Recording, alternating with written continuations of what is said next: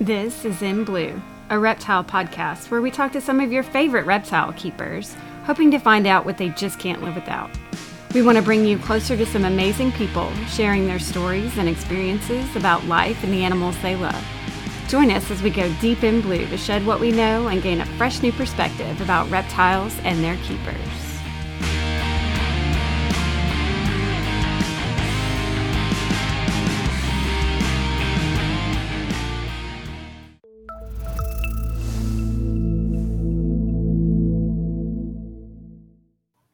Hey guys, this is Heidi. And this is Rachel. And this is our first In Blue podcast. Please welcome our guest, Justin Kobylka with Kinova. Hey guys. Hey, Hi, Justin. Excited to be here. We're excited to have you. I was like, this is Thank really you for exciting. coming on. Sure thing. So Justin, why don't you tell us a little bit about yourself? Well, that's a big ask. I'm best known for breeding ball pythons in this industry, and although I still think of myself as a newcomer, I realize that people don't see me that way anymore, and that I'm an old hand at this now, and it's been an amazing journey. So, I guess tell us a little bit about how you got started in reptiles.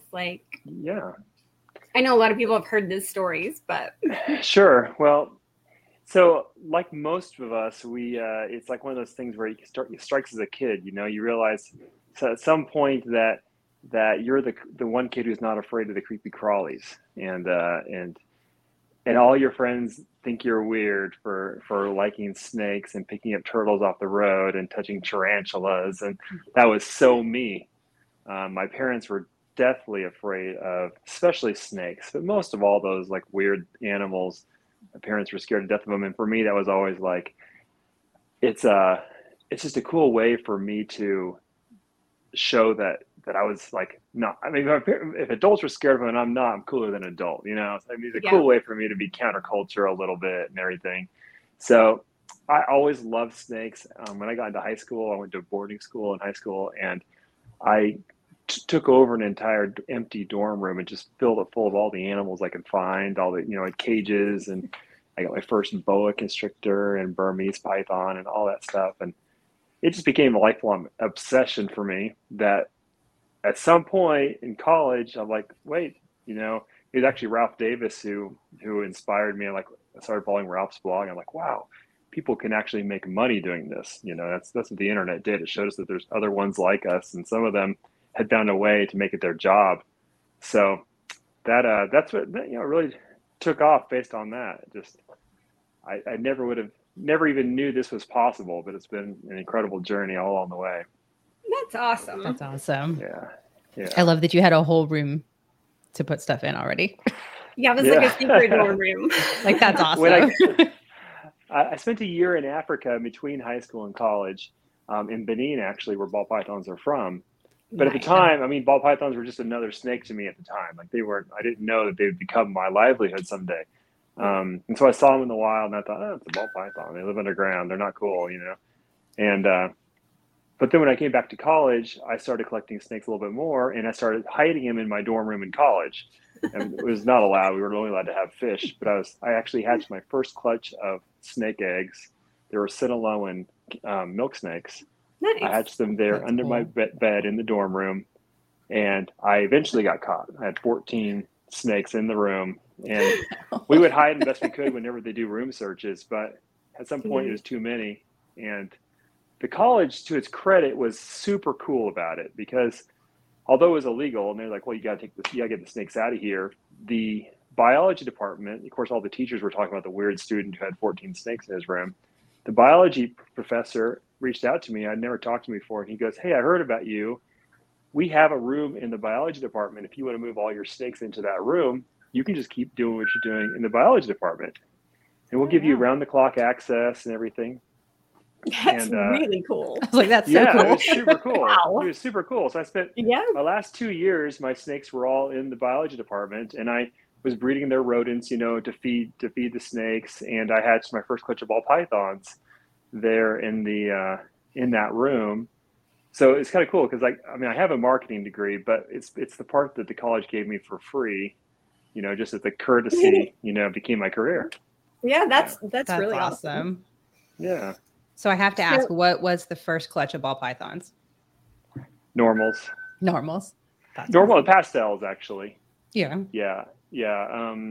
It was actually take it back. It was normals. So I got scammed my first clutch of ball pythons. I didn't even breed them myself. I had this guy who said he was on King Snake, and he said, I'm selling adult female het pies, which at the time that was like impossible to find, just anything pie related. And I called him up, and I was just probably 20, 21, very gullible. And he gave me all the red flags and all the warning signs, and I didn't catch any of them. And eventually I paid him $4,000 for 2 adult female het pies that were supposedly gravid when he sent them to me. Oh, I bred them to my pie mail, and I'm just going to send them now that they're gravid. Like, who would do that? That's the first big warning. Like, who would do that, right? Yeah. Nobody does that. So he literally sent me these 2 females. They came full of mites. They were clearly straight out of the wild. Were they still females? They were females, and they were gravid. That's pretty good. Yes, but they were like full of mites, full of ticks, directly out of the wild. And they had the personality of straight out of the wild too. Wow. And that was interesting because I literally got them, and the first one laid eggs like 3 days after it arrived via FedEx.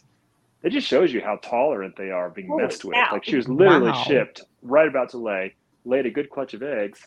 And that was my first clutch I ever hatched, was right there. And they're, of course, not pieds. Like, they're supposed to be pieds, Yeah. Wow. So, yeah, that was I got scammed for my first purchase. I got that lesson out of the way early.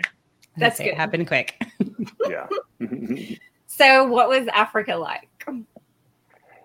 Africa was cool. It was a weird thing for me. It was a weird point in my life. I was like right in between high school and college. I was 18 and 19. I was there for almost 11 months. And literally I went with like a mission agency, but it was one of those really hardcore ones. It wasn't like go out there with a bunch of your friends. And no, they literally put me out in a village, just way out in the bush. And I was sleeping in a hut, eating whatever the natives were eating, and just living with them. And my goal was to like help them in some way, really. But I spent about 6 months learning the language, going from zero to learning, to talk to them. And then the next 6 months I just spent trying to stay alive. And by the time I came home, I was just finally getting a little bit comfortable, and I came home. But It was a cool experience still. It taught me a lot about life and just learning what happiness is about, because when you go out there and you experience living like they live, and you think there's no way they could be happy. Like, they're the happiest people. Yeah, they're totally probably happier. Content. Yeah, absolutely. They're not following their friends on Instagram, and they're not jealous of anybody.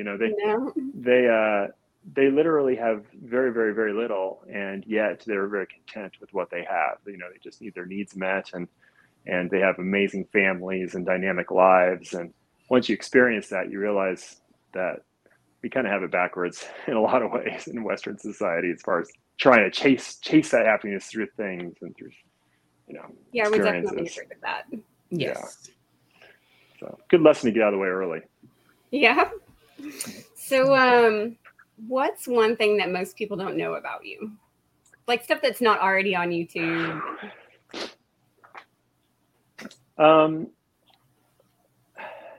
I don't know what people don't know. I think people think I'm really, really straight-laced, generally speaking. I think that's the biggest rumor that it kind of goes around. And maybe compared to a lot of people I am, but I don't see myself that way, of course. I just grew up in a really, really ultra-conservative Christian, like really nailed down environment. And so I'm like Benjamin Button. I get younger as I've gotten older. I was a serious baby and a serious young person. And my wife says that when I met her, I was already an old man. And I've loosened up. Every year I loosen up a little bit, and as I've had kids, and I think now, it's just that people have gotten to know me through that old Justin coming in as an old man and being very serious about this, and I've loosened up a lot. So yeah, I think when I first met you, you were a lot more serious. Like it would have. I think you seemed. I definitely see that you're a lot more laid back now. So yeah, I think too, social awkwardness can look like seriousness too.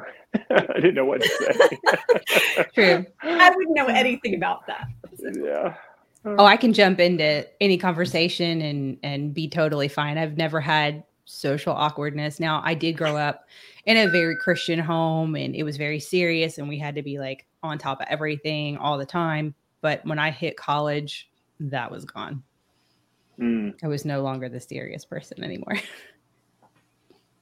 That's awesome. It's awesome to be comfortable though. That's a gift. It is. It really is.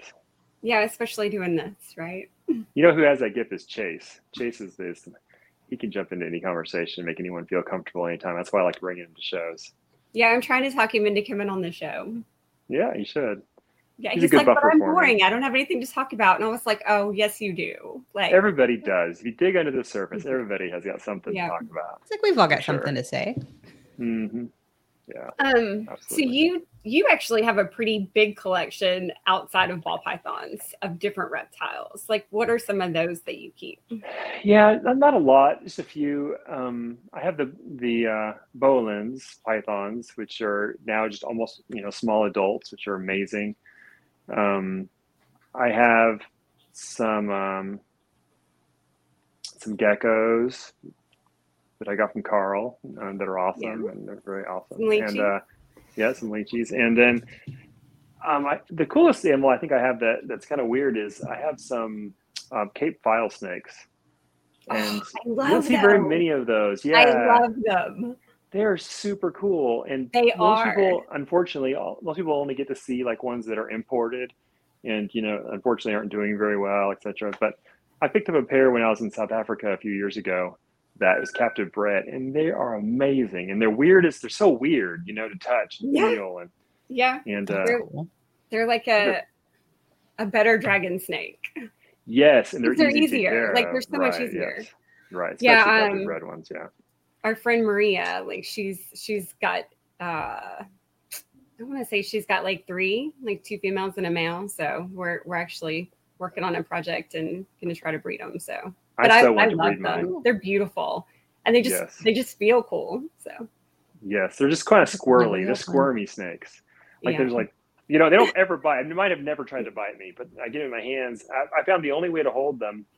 Sometimes they'll settle down a little bit, but for the most part, they're just trying to hide their head, and they're trying so desperately to hide their head that they're just squirming everywhere. So I usually will take their head and just put it against my chest. Just hold their head, and then you can touch their body all you want, as long as they feel like they're not being, as long as they can't see you, kind of thing. It's neat. Like ostrich, stick your head in the sand. They do that all the time. I'm gonna feel so good when he finally gets some eggs from those in a few years, because that's just been kind of like a dream of mine to make. That's pretty awesome. Cape file babies, yeah. That's really awesome. Yeah, but I used to have tons and tons of species that I worked with prior to ball pythons. But when the ball pythons really started, I kind of made a conscious decision. I thought, for me, I'm very singular focused. I'm not that good at like jumping between different things. Yeah. And I'm like, if I'm going to do this really, really well, I'm going to need to not take away all these distractions. So there was several years there where I had nothing but ball pythons, and I'm like, the sink or swim, do the best I can with these, and become the most knowledgeable about these as opposed to being medium knowledgeable about a bunch of things. Yeah. And now I'm starting to branch out and breathe a little bit and look at other stuff again. Yeah, I mean, even just having pets like that, even if you only have 1 or 2, that's still like, that's a whole other animal's care that you have to learn and really understand, and just so you can make sure to take care of that one animal. So I don't think people really think about that with reptiles. Like, I think they just assume that they're all kept similar, and nope. So I think we figured out I have 12 different species. Yeah, that's at my house. Yeah. Way too many for me. That's hard, especially if you're trying to be successful with producing any of them. Because they all require different things, and you have to keep all their different schedules in your head. And one thing they want one thing, then do something else. And we run here at the facility. We run things very, very regimented. We have schedules for everything, so nothing gets falls through the cracks. If we have too many people, things will fall through the cracks if we don't schedule it. So scheduling those other species is always a little weird, but they're on there. Yeah. Well, luckily it's like a bunch of colubrids and there's some boas and ball pythons. And then I have like some bearded dragons and skinks and whatnot. But some of that is just a pet. And then the rest of it does breed. And I've kind of got it all scheduled where everybody can fall in pretty well. That's amazing. Some people are really good at that too. I have a buddy locally who he can produce anything, and it seems like he just keeps getting more and more species, and they just do great for him. And he's just juggling it all. I can't do that. I just walk into his room and I start feeling stressed. I've got to go back to I would be so overwhelmed with. Yeah, that's a lot. So well organized though, so it's very easy to just kind of flow one to another. And then my son, he's very involved in the colubrid side of it because a lot of those he's purchased himself. He has his own corn snakes, milk snakes. He's got a couple other things, but I can't remember what else he has. But he's purchased a lot of those with his own money, and he's got the breeding schedule figured out. We know when we're supposed to pair, and he reminds me on his stuff. That's amazing. It's time. Yeah. Yeah, I'd like to get my kids more involved. Yeah, that's what I was going to say. Speaking of kiddos, how many kids do you have? We have 5. Yes. And are any of them interested in reptiles? Yeah, I've always guess how old are they question. first? Yeah, so we have 2 13-year-olds. We've adopted 2 from China, so that's their ages are a little odd.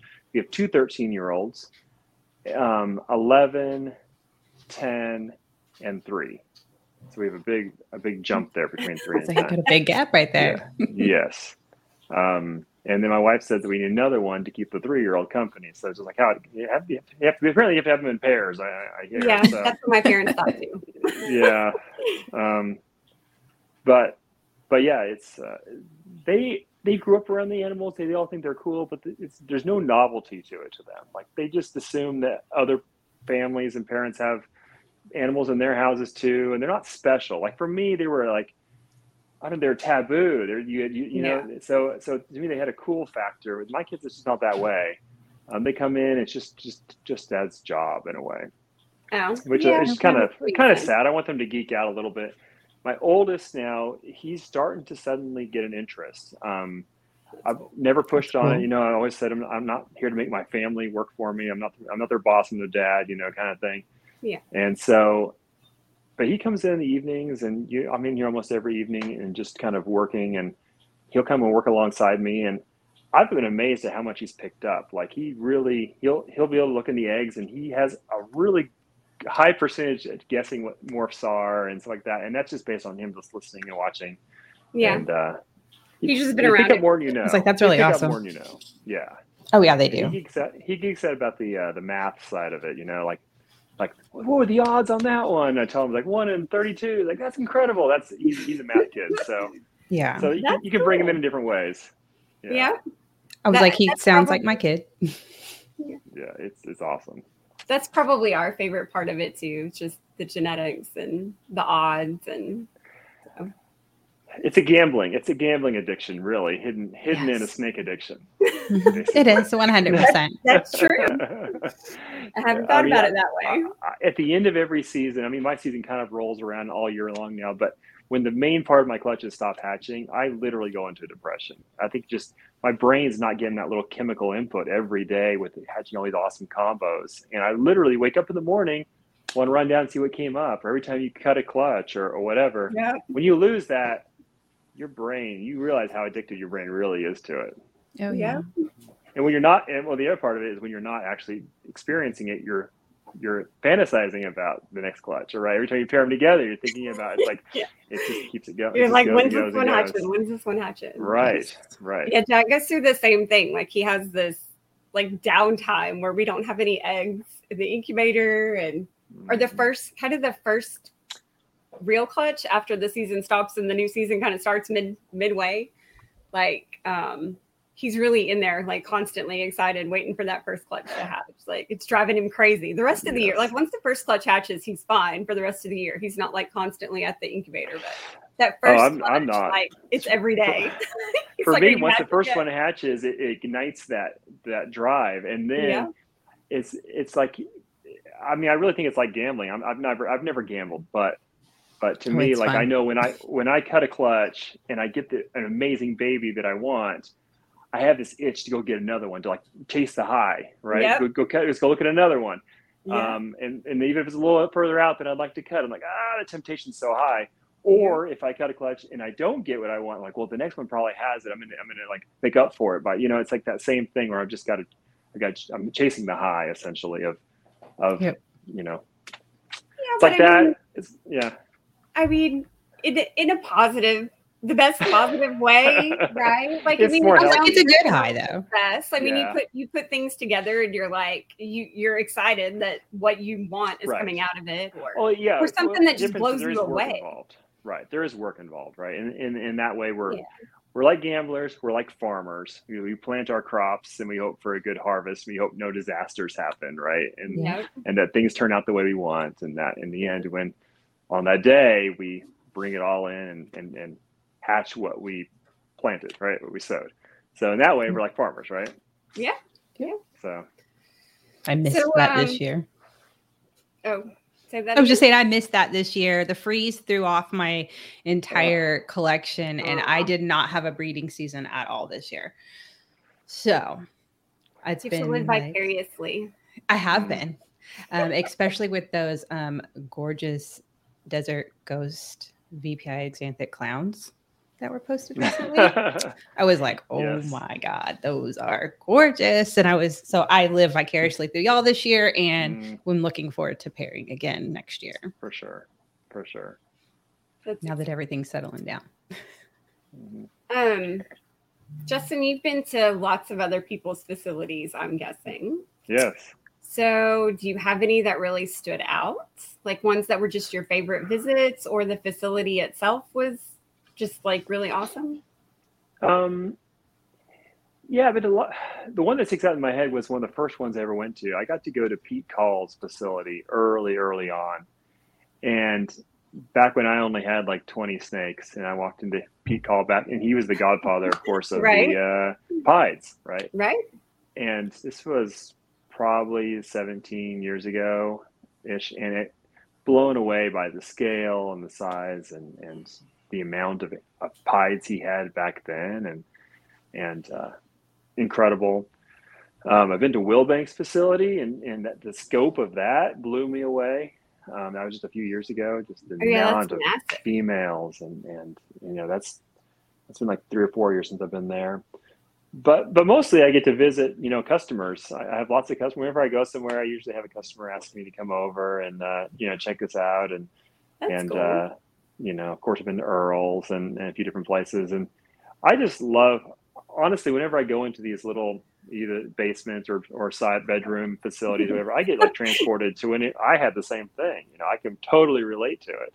That's cool. I remember sweeping aspen chips off the carpet, totally. And those were the days. And I have a lot of nostalgia for it when I see that. I really do. That's cool. That's awesome. Yeah. That's really cool. Yeah.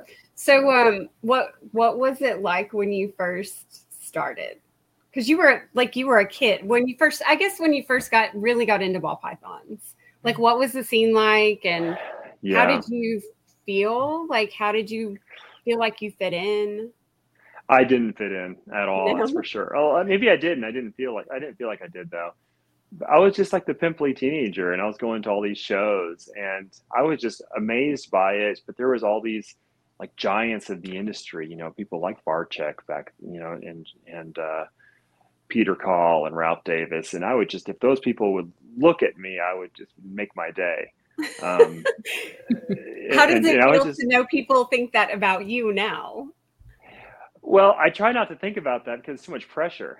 I feel an immense amount of pressure when I think about if people look at it that way. I try to just like let it fall off me.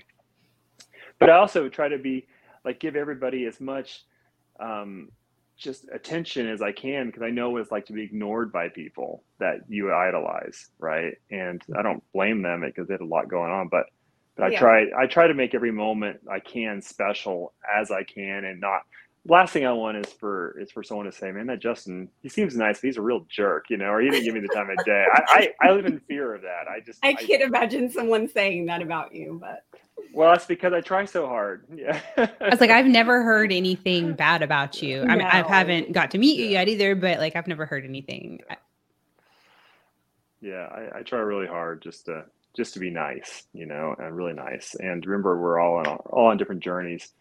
But back when I got in, it was all about these. There was pinstripes and the first lemon blasts, and bumblebees were $25,000, and we never seen a pied combo other than a regular pied, and never seen a clown combo other than a regular clown. And that's when I was buying my first animals. It was at that time, which I know some people had already been almost 10 years at that point. But I was I bought a few regular clowns and a few regular pieds, and I bought a spider for $15,000, something like that. And it was just a very different world back then. Everybody was all about adult normal females, because we all knew that if you could buy a spider ball or a pinstripe or something that were so expensive, all you had to do is look on Craigslist and find. I was driving out to trailer parks to look at someone's ball python they had on Craigslist just to check it and see if it was a girl. Because if it was a girl and they'd already grown it up, that was like a gold mine. You could buy it for $300, $400 maybe for an adult normal female, and bring it to a pinstripe and make $100,000. Like, that's crazy. Isn't that crazy? You can see why we were going out there looking for that, and no one would sell an adult normal female. Nobody would, except for if you found it from the public. And that was just a very, very Wild West kind of time. No one knew what this would become. Everybody back then was saying, I don't know, this may not last. Make your money while you can, because this is going away. Ball pythons aren't going to be a thing in 3 years. And that was 20 years ago. And so it's amazing that it has lasted and it's become what it's become. It's well, wild. and you've been a big part of that, though, right? I've gotten to be, yeah, for sure. I mean, I would say early on, my main contribution was the fact that I think I saw earlier than most people that it's going to be about the combos and not about the new morphs, because most breeders early on, and I don't blame them, because they were trained, but find the new morph, whether it be out of the wild, mostly codoms, fires and cinnamons and black pastels and yellow bellies and orange dreams. All these went through the cycle of somebody finding it and then just reproducing it, like hundreds of them. And we'll just that price would just go shh, and then find new morph, new morph. You know what I'm saying? We're just doing that year after year after year. And financially, that was totally made sense. That was the way to do it. But the problem was that I was not very financially savvy. I didn't think that way. I had all these snakes. My uncle had invested in some snakes because I didn't have any money. I had talked him into investing in a few of these animals, and I was like, I just want to see what they make when they put them together. I want to see what these genes stack as. And I spent years and years and years, when everybody else was making great money, and I had like genetic gold mines on my hands, just making combos that people didn't really care about initially, because I just wanted to see what they look like, and I wanted to make double hets for these different things. And in the end, my naivety ended up being what was the answer to the to the ball python long term. Yeah. Well, I mean, we talk about that all the time. Like some of the best ideas people have are because no one ever told them they couldn't, right? Like if no one ever tells you no, that you can't do something, like you're going to try it. And so it's kind of the same thing. Absolutely. And I tell people that all the time on my Patreon or elsewhere. People are like, what do I do? What do I do? I'm like, honestly, the best answer is probably not the one I'm going to give you. The best answer is the one that I don't know about. That, I'm the old guard now. I am locked into my ways of thinking about things. I honestly completely believe that someone could come along with a completely different idea and revolutionize this again. I think it's totally possible. And so I really encourage people. It's like, if you have a unique idea, maybe the best thing to do is not get too many people in your head, not listen too much, and just follow it. Follow what you think. Yeah, stop asking everybody's opinion and just go with what's in your heart. I'm saying just do what you want and go from there. Yeah. Yeah, I think that's a big a block, I guess, that people have when they're starting new businesses and things like that, is they're just so afraid to do what's in their heart, or so afraid to try something. And, well, they don't want to fail, and I think yeah. the fact that I had a lot of social anxiety and I didn't want to talk to people actually served me well in the end, because I didn't ask a lot of questions and I didn't have any great mentors, which maybe would have helped, maybe would have hurt, in the end. And I just kind of went out every night to my little shed behind my house, and I just kept putting my snakes together and just making what I thought would look good. And in the end, that was the answer. That was the best thing I could have done. Turns out it worked out. It was like, it worked out great. So do you have hobbies other than, well, the snakes are a business, really. Do you have hobbies, I guess? I'm starting to. I'm working on them. The snakes were my hobby and my whole life and every waking moment for so many years. But I'm trying to have fun again in other ways and distract myself. So I've started racing racing cars for fun. That's really cool. That's cool. Yeah. I bought my first fast car a couple of years ago. And then I had a friend who was really into, going out and tracking, going on track, renting racetracks and going out. And he got me into it. And it's just like any other hobby. It's totally addicting. And it's expensive enough that makes you want to go back to work at the end just to pay for it. So it's, it's a lot that's of why fun. I have a job. It's like, that's an expensive hobby. I have to keep a job. So pay for all the things. But so I go out about once a month. Once a month I'll go out on a track day and just spend 8 hours just trying to improve my lap time by 1/10 of a second, or so. And it's just so really much fun. Yeah. It's totally, what I love about it is that when you're in the car and you're going flat out, there's no distractions. It's that complete focus. I guess it's like a lot of sports where you're just completely focused in that moment. And there's no phones, there's no customers, there's no family. There's just don't die and get around the right?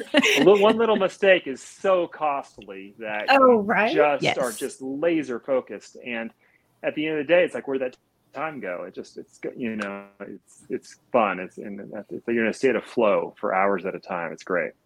Yeah, that's when you really know that you've enjoyed something, some activity, is that when you turn around and you're like, wait, what? It's been 8 hours already? Exactly. I remember having the same sensation when I was I went on excursions on a cruise, and I remember having the same sensation. Like, we'd be out a couple of hours snorkeling and stuff and come back and be like, wait, what? It's been that long already? So those are the things that you need to go back and do again. Absolutely. I crave those times now. And for me, it was that way with the ball pythons a lot. It was, but now we have a lot of people helping me, and so now it's not.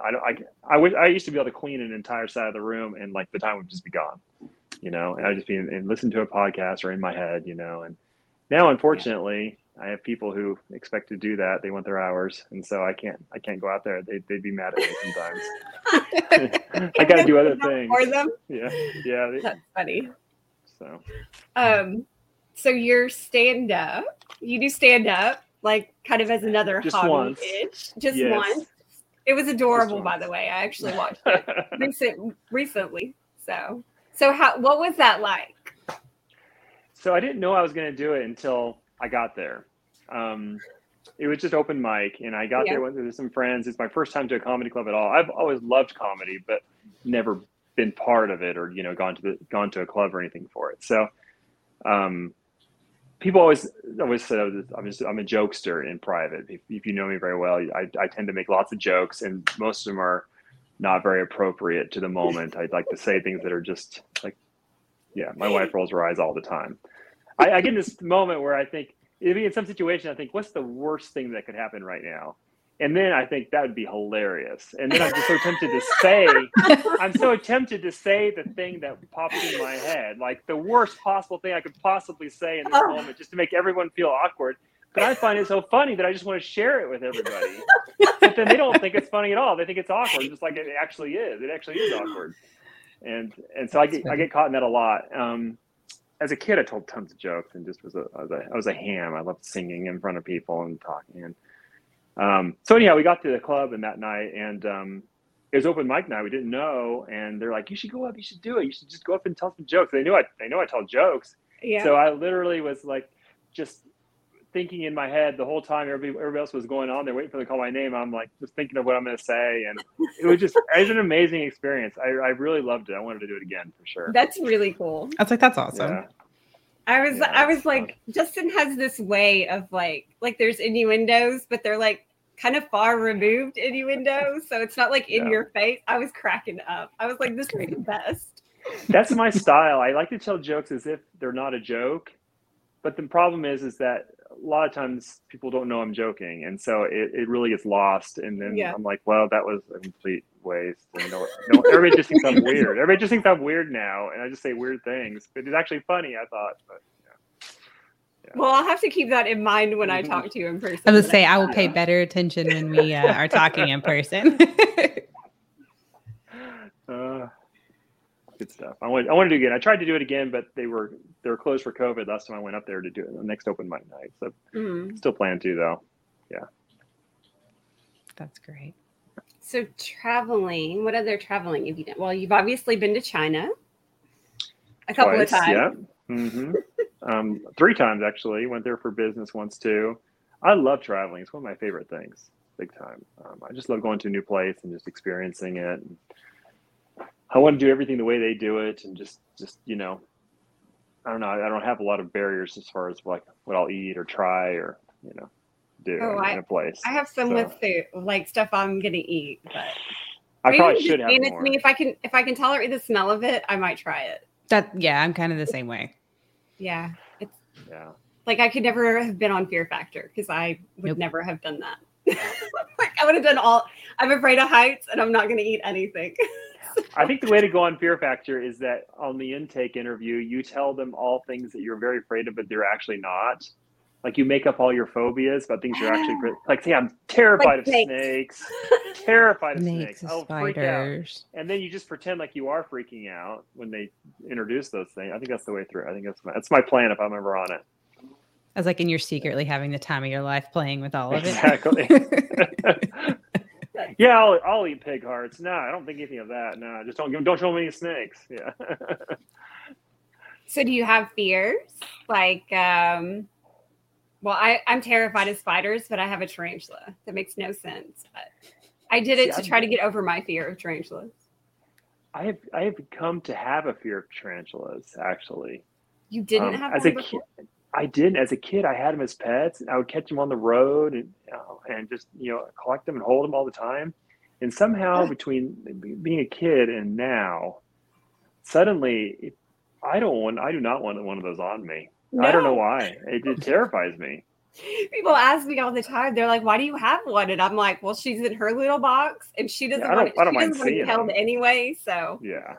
To me, I just like they're going to sink their teeth in me any second. I assume that's how people feel about snakes. I assume that's how they feel. They just think they're just going to fly across the room and land on your neck or something. Like yeah, my mother-in-law is terrified of the snakes, and she's fine. She's okay-ish looking at them if she can't see their heads. Like she always wants me to crop their heads off in pictures. Crop their heads off? It's terrible. Because it has something to do with their heads and their faces. That's the part that little creepy little tongue. Yeah. Yeah, she's like, it's looking at me. Like, I'm sorry. I got that at Thanksgiving because there's those 3 4-foot enclosures right behind my dining room table, and they've got 2 doom rolls and then a motley boa in one of them. And the motley boa picked her head up and was peeking over the edge and staring down at who was ever on the end. And then somebody said, "You need to turn around." This person is not excited about the snakes, but doesn't really care about him. Jumped up, almost knocked the whole table sideways a little bit because they were like, "Oh, it's looking at me." I'm like, "It can't hurt you. It's in its enclosure. You're good." That's funny. That's hilarious. You should give a little plate of rats so they can eat with you guys. I know, right? Well, and the biggest one that's sitting in there, she's a big doom rolls that's almost 8 foot long and 35 pounds. Wow, that's as big as they get, isn't it? Yeah. Yes, it is. Because the rest of mine are all smaller. The rest of my doom rolls are smaller than that. Full grown, they're 6 feet. Right. But she's been the biggest so far out of all of them. I think Doomerals are awesome. They're underrated. They get a bad rap compared to the boas, but they're just cool looking. They're cool and they're super calm. Like I've good personality, never had any problems with any of the ones I have, and I have from the big one to a hatchling that's about almost a year old. Mm-hmm. But I also went from 1 to 6 in a period of, I think, 3 months, because I fell in love with them and thought they were amazing, and now I can't wait to breed them. I don't see people breeding them much. I assume some people do, but I just don't see it out there. I don't see babies like being hatched. Recently, let's see, the last Beaumont show of the year, there was some Doomerals, and I haven't really seen any other than that, than the ones I got. And all the ones I got, minus 2 of them were full grown. The other ones are, one's almost a year and one's almost 2 years, but the rest of them are about 4 years old. So I lucked out and got some adults. Right. So do you guys breed rodents too? I do. I do rats and ASF. We sort of do. We really just have a room that holds them. We just don't have enough space. Like someday we will have more space. That would help a lot. Yes. Right. For sure. Rodents are fun. They're fun. I got a lot of trouble for a YouTube video I did about rodents a few years back, where people, I was doing a video. It's one of my first facilities. I did a little video about feeding your snakes different sizes. One of the original JKR Pro tips, and somehow in one of the videos, I took a little pup and I was showing the pup in the camera, and I tossed it back to its litter. Like it went about that far, like just tossed it, and it landed right on the pile of babies. Soft as snow. Yeah. But I got blown up on YouTube, and somehow my video got posted on a rat lovers forum. Apparently, they have their own forums too. And so I was getting like 300 negative comments a day on this video, because they said, go spam this guy. He's he's feeding all these rats to these snakes. Go spam him. And one person, a couple, it's like, what are they supposed to eat?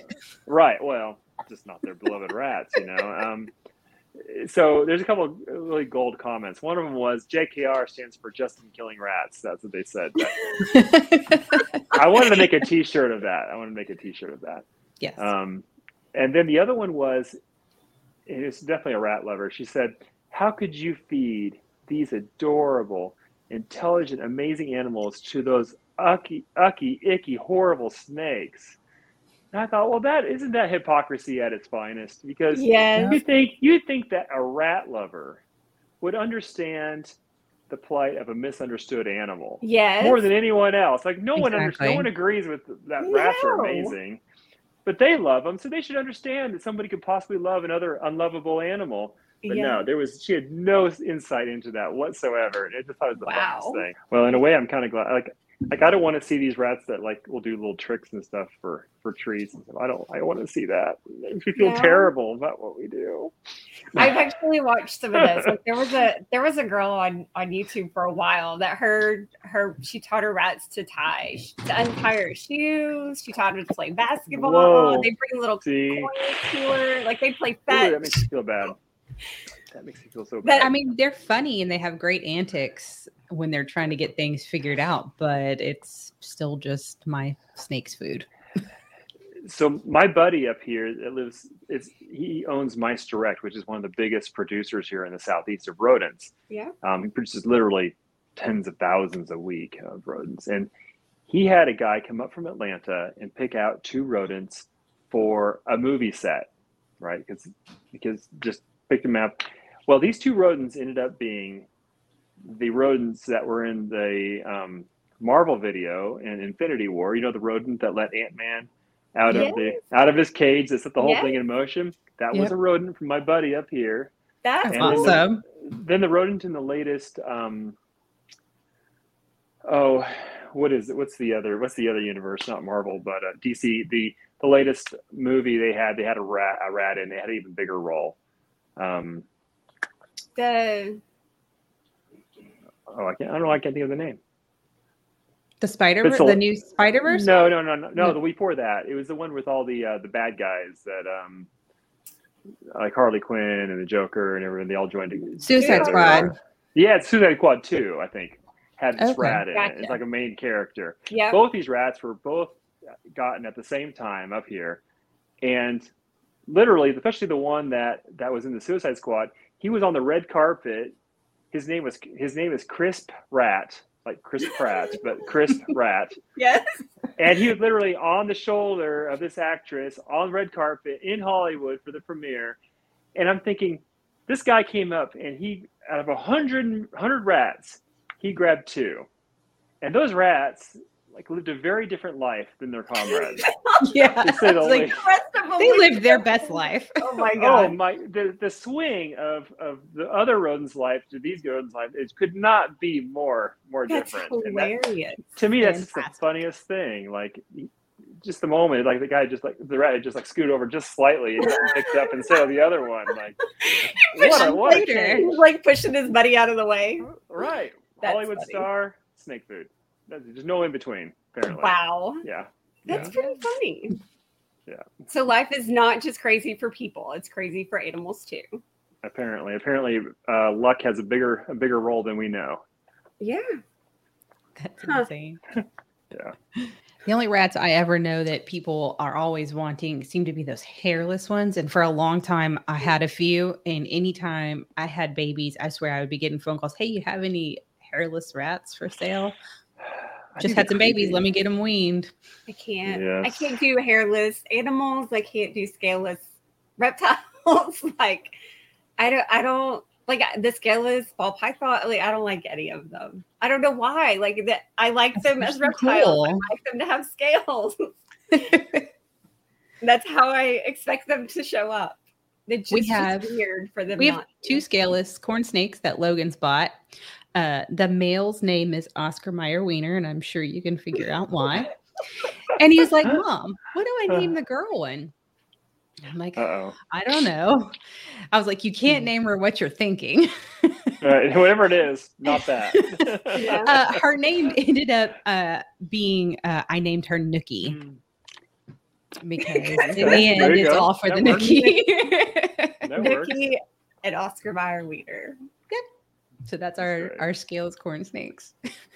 I think if I had a scaleless one, it would be a corn snake. I've never had a scaleless ball python. As cool as they are, I don't know. It just doesn't feel right to me in the same way. All right, That's funny. Justin. Well, thanks a lot for coming on. Why don't you tell people how they can get in touch with you? Sure. Just check me out online with Kinova. It's easier. I don't have to spell it anymore like Kobylka. So check out Kinova online, all different platforms, and appreciate you guys having me on. It was a fantastic time, and Thank great you. to get to talk to both of you. Get to know you a little bit, Rachel. It was good to get to know you too. Yeah. Well, I see you both in Arlington. Yes. Hopefully, we've never been before, and I think we're going to try to come in for it. So We've got some surprises at Arlington, so that we're pretty excited Really? about. So yeah. Well, I look forward Yeah. to that. So have to stay tuned. Awesome. All right. Awesome. Thanks, Justin. thank you, Have a great night. Justin. You too. All right, guys. That was Justin with Kinova. And this is In Blue. I'm Heidi. And I'm Rachel. Thank you guys very much. And we'll catch you next time. Bye, guys.